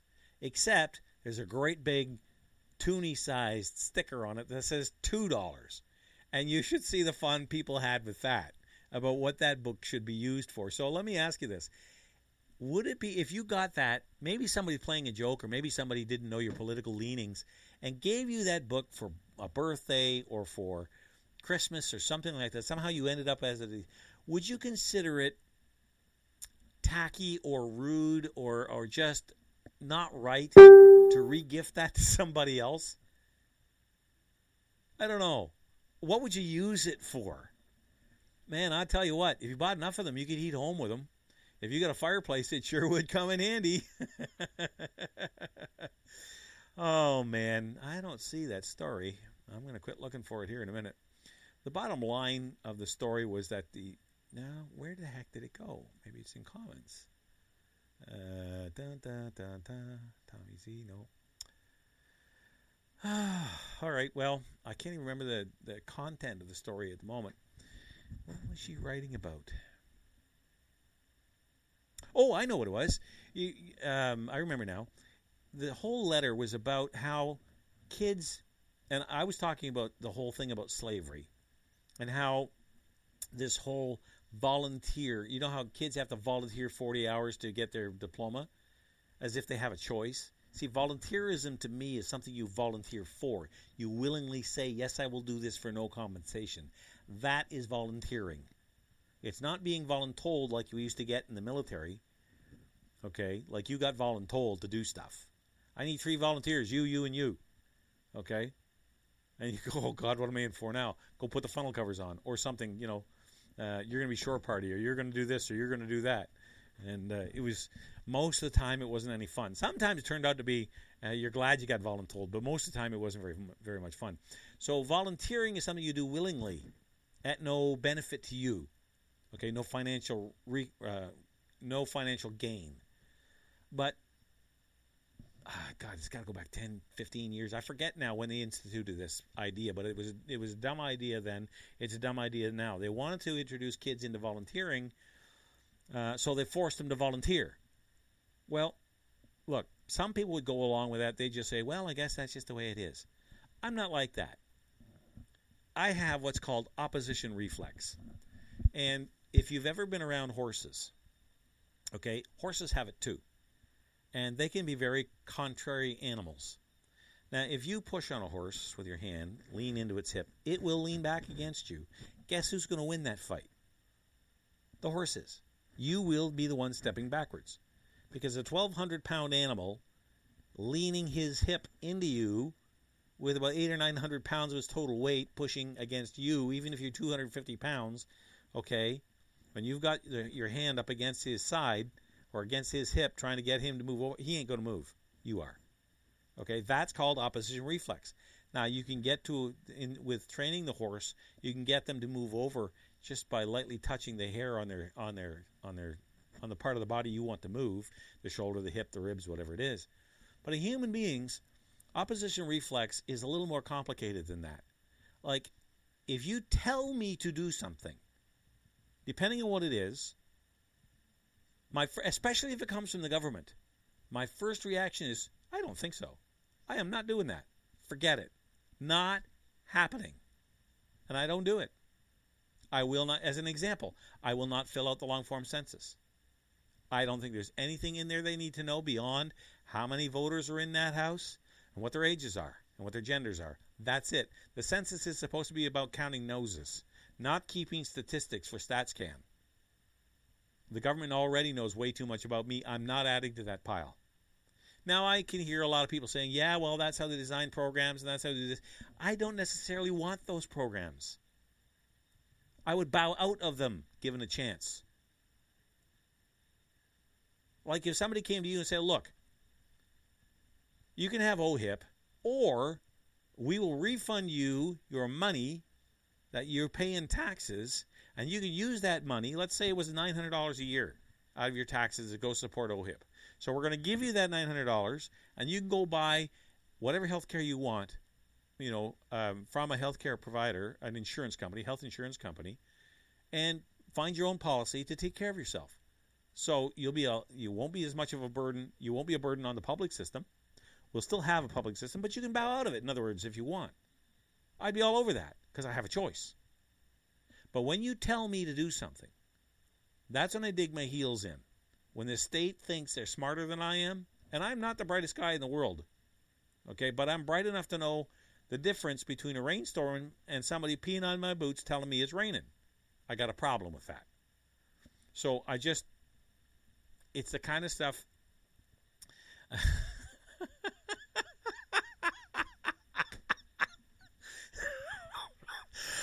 Excuse me, Anne, you just made my night. She was talking about what to do with this book. Okay, the one about great Canadian speeches. Well, it's all about Trudeau speeches, which are nothing but fluff and pap and have no substance. She said, I would laugh and put it on the outside toilet like we did as kids with Eaton's catalog as toilet paper. Hope the book is not shiny, hard to wipe. And you made my night. Oh, brother. This is what I love about you guys. You always keep me laughing. Keep me young, they say. I'm really 84, but thanks to you guys, I only look like I'm 55. Anyway, so that was just... Stop it, Ann.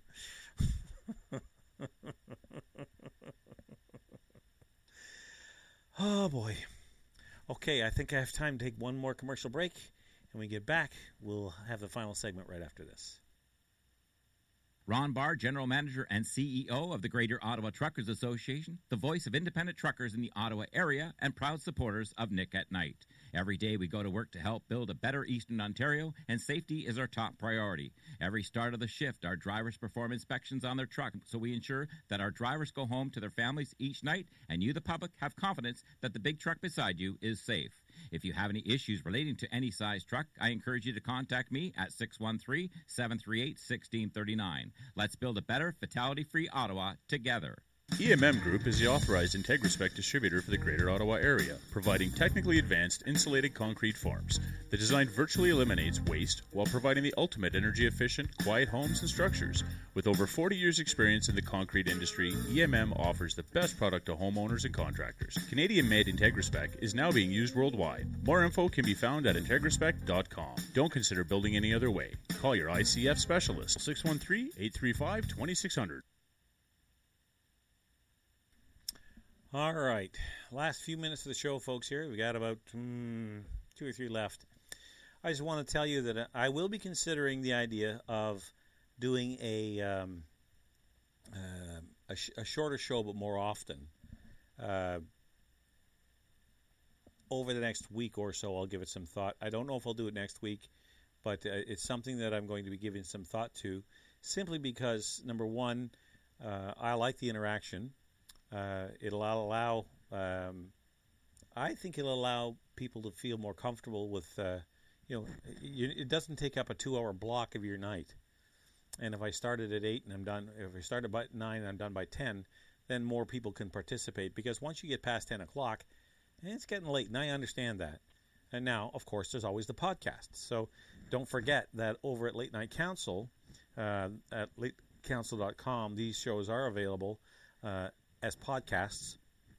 So please, if you want, if you miss some of it, you can always go back and catch it there. And I'll try to be maybe not as many stories, but go into them in a little more depth or things like that. And I'm going to work harder on bringing in some guests. I'm going to try and get back the guest I had last week, the gentleman who did Killing Europe, that story about he was a man who was a Danish expat living in the States. He was away from the country for about 12 years. When he went back, was in for a heck of a shock. And we were just getting into things with him when last week's show just fell apart at the seams. So I'm going to try and get him back. And there's a couple other people I have in mind to bring on for interviews as well. And I can't wait for that kind of thing, because that's what I enjoy about this, and I hope you enjoy it too. I try to bring maybe the same stories, but from a different perspective. Like, everybody's been talking about everything from the Las Vegas and shootings to these pop-up drug sites to you name it. There's all kinds of things out there, but I like to bring a little bit more of a blue-collar feel to this, because I'm just an average guy like you are. So that'll be kind of the way that I craft the show in the future, and we'll see what happens. And we do have some long-range plans that I'm working on to make the show a little better. It sound a little bit more like a terrestrial radio station, and we'll have some more resources, because one of the biggest battles I fight here is I don't have the resources. I don't have the video and audio backup that I used to have. I don't have the call screener, as an example. It's I'm limited to what I have available. And while it's certainly acceptable for what we're doing now to grow the show the way that I want to grow it, it's going to take some more resources. So we're working on that as well. All right, with that said, it's time for me to bow out tonight. I have really enjoyed all of it, and I certainly hope that you did too. I hope you'll join me again next week, because it will be Wednesday next week, and if we're going to make any changes, I'll let you know then. But I'm also hoping to have something really exciting to tell you about in the world of politics next week. And I'll give you little hints over the week. Like, if I find out that's coming up, I'll make an announcement on Facebook first. So keep an eye on my Facebook page, and once I know, you'll know. With that said, ubiqueritas et amor, Deus sibi est. Good evening, God bless. Don't let anything disturb your peace, and may you have a fair wind and a following sea.